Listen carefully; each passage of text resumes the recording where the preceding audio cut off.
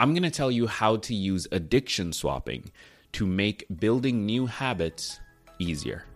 Get excited, because this is Tiny Leaps, Big Changes.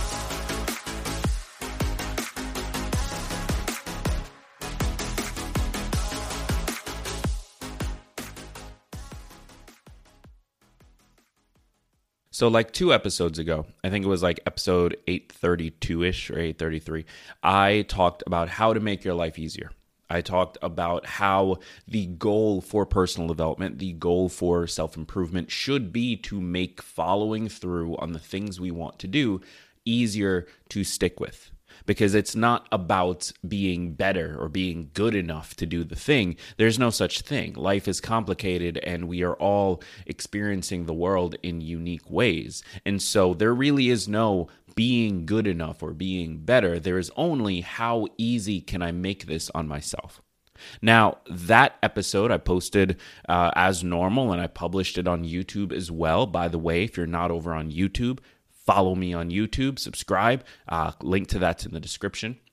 But that episode had a great response in terms of comments. And one of those comments is actually the nugget that led to today's episode. So if you needed any more reason to go subscribe to the YouTube channel and start watching these episodes, it's that, hey, you might actually be a part of a future episode.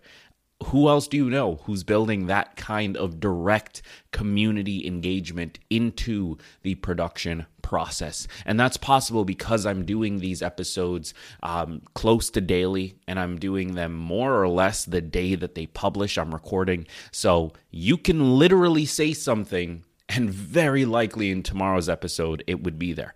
So if that sounds interesting to you, if you're like, you know what, I want to be involved, I want to have this conversation, head over to YouTube. The link is in the description of this episode, and connect with me there.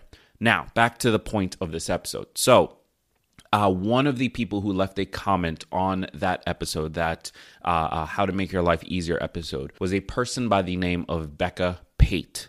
And she shared a phenomenal example of how she helped herself to save more money, how to avoid sort of the spending that she was falling trapped to. And I know this is something we all struggle with. I know it's something that we can all benefit from. So what I'm going to do in this episode is I'm going to share her direct quote, and then I'm going to break down why I think this process worked for her and how we can apply it to our own lives. So this is going to be super, super good. And again, if you haven't already, join us over on YouTube. Start leaving comments on the videos so that I can start to incorporate your ideas into episodes as well. Now, before we jump into that episode, I do want to take a quick moment. I've got a quick ask for you. I published a little teaser episode on this earlier today.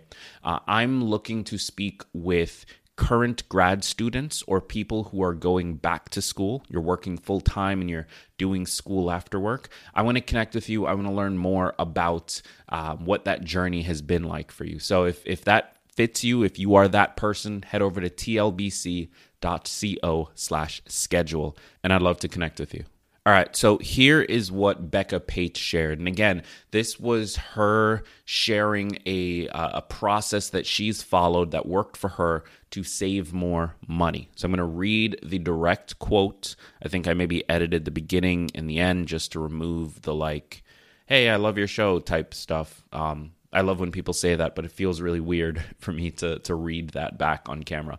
But okay, so I'm going to read her direct quote, and then we're going to jump into the conversation around it. I thought I might share one thing that helped me increase my savings. I was really having a problem stopping and grabbing something to eat. Fast food and fancy coffee add up and were the cause of a lot of money disappearing in my budget.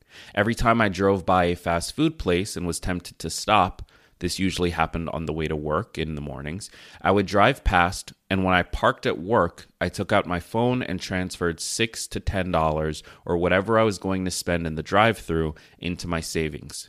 I did it before I even turned the car off. I guess it worked for me because it gave me that instant satisfaction of adding a little each time to my savings, and it added up much quicker than I thought it would. So first of all, massive thank you to Becca for sharing that. And also, massive, massive congratulations for finding this system that works for you. It really is all about finding whatever things work for you. And that's why I try to feature so many different ideas on this podcast, because if you can find one that connects with you, that works for you, then that could be the game changer that allows you to accomplish whatever goals you have. So huge, huge shout out to Becca for sharing that. And what I want to do now is I want to just sort of dive into what might be going on here. I obviously can't speak for her experience, but I am going to look at some of the things that this makes me think of that could be the reason that it helped her, and why, if you try it, it might also help you. So the first thing we need to look at is this idea of addiction replacement. Now, addiction replacement is the idea that when you are going through treatment for a particular addiction, whatever it might be, you tend to replace that behavior with another behavior, something that is also addicting.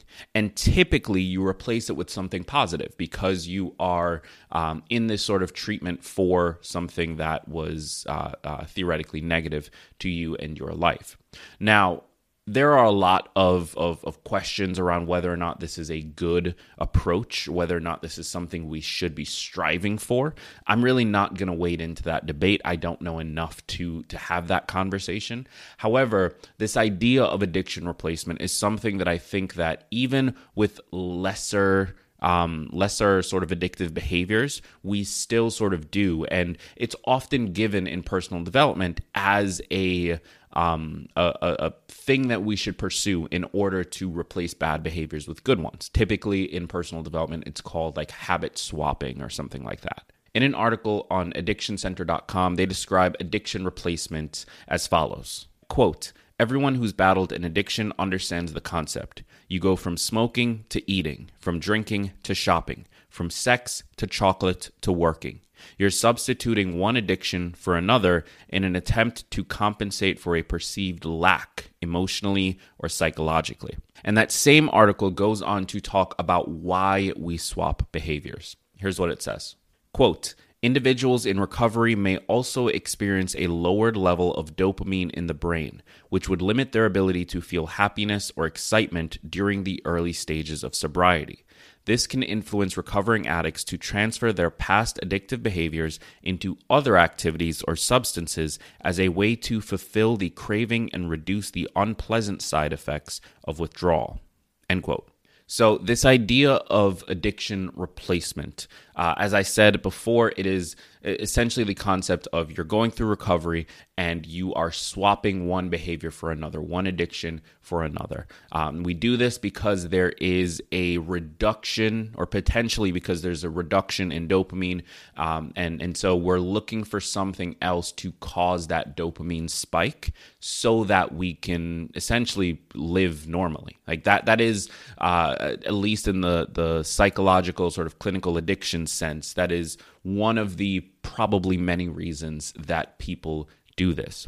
Now, what does this have to do with Becca's approach to saving money? Well, what she essentially did was create a replacement behavior.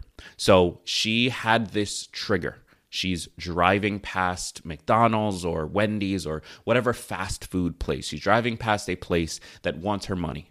And they've built triggers into their entire marketing. So the yellow of the McDonald's sign, the M itself, the drive-through line, all of these things that they use as triggers. We've all been programmed to respond to them over years and years and years of advertising.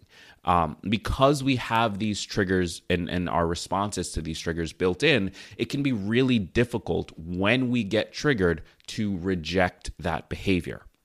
So what Becca did, whether knowingly or not, was she took that trigger and she used it to tie it to a different behavior. And this probably took an enormous amount of willpower at first. It was probably something that was really difficult to consistently do. However, eventually she created an association between the trigger of fast food and the behavior of transferring money. And then she was rewarded. She had a little bit of dopamine, a little bit of satisfaction that came from seeing her bank account grow, came from seeing that number increase. So she essentially created this new chain, this new behavior chain between the trigger of this fast food sign or whatever it was that triggered her, the behavior of I'm transferring money over, and the reward of I see that number go up, and I know that that means something good. And again, there was probably a lot of willpower. I'm sure there were times along the way that she failed, but over whatever period of time, eventually this became an ingrained behavior and an ingrained association. It's very similar to addiction replacement, where we are trying to deny ourselves a particular behavior that is ingrained in us, that is a natural response to a conditioned stimulus. We're trying to deny that. And so for the beginning of that process, we're not getting the dopamine. We're not getting what we need in order to feel good. And of course, we want to feel good. So for a lot of people, what they'll do is they'll just go back to the behavior, get that dopamine in that way. It's a much harder process to try and get the dopamine from something else. And in this case, transferring money over to her savings and creating this simple rule of whatever amount I was going to spend, I'm going to save instead, probably helped to push that behavior forward in those early days. So again, I want to give massive props to Becca for being able to do this and having it actually work for her. It probably was not easy. And so I don't want to present this to anyone listening as an easy way to save money. It's really not. Like, it's very hard to change that behavior and to associate the new behavior with the original stimulus and the new reward. It's very difficult to do. But with the right support, the right systems, and the right sort of approach, it can be done, as we've seen in Becca's case. So that's why I think that worked. I could be totally wrong. This might not even be that applicable to her life. But Becca, if you're watching this video, leave a comment down below. Let me know if I'm spot on or not. And if I'm not, that's fine. I'm really just theorizing anyway. For those of you watching or listening, however, here's how you can use this. Our goal needs to be, this is the behavior that we know is causing harm, the most harm. And then from there, here's the new behavior we want to slot in.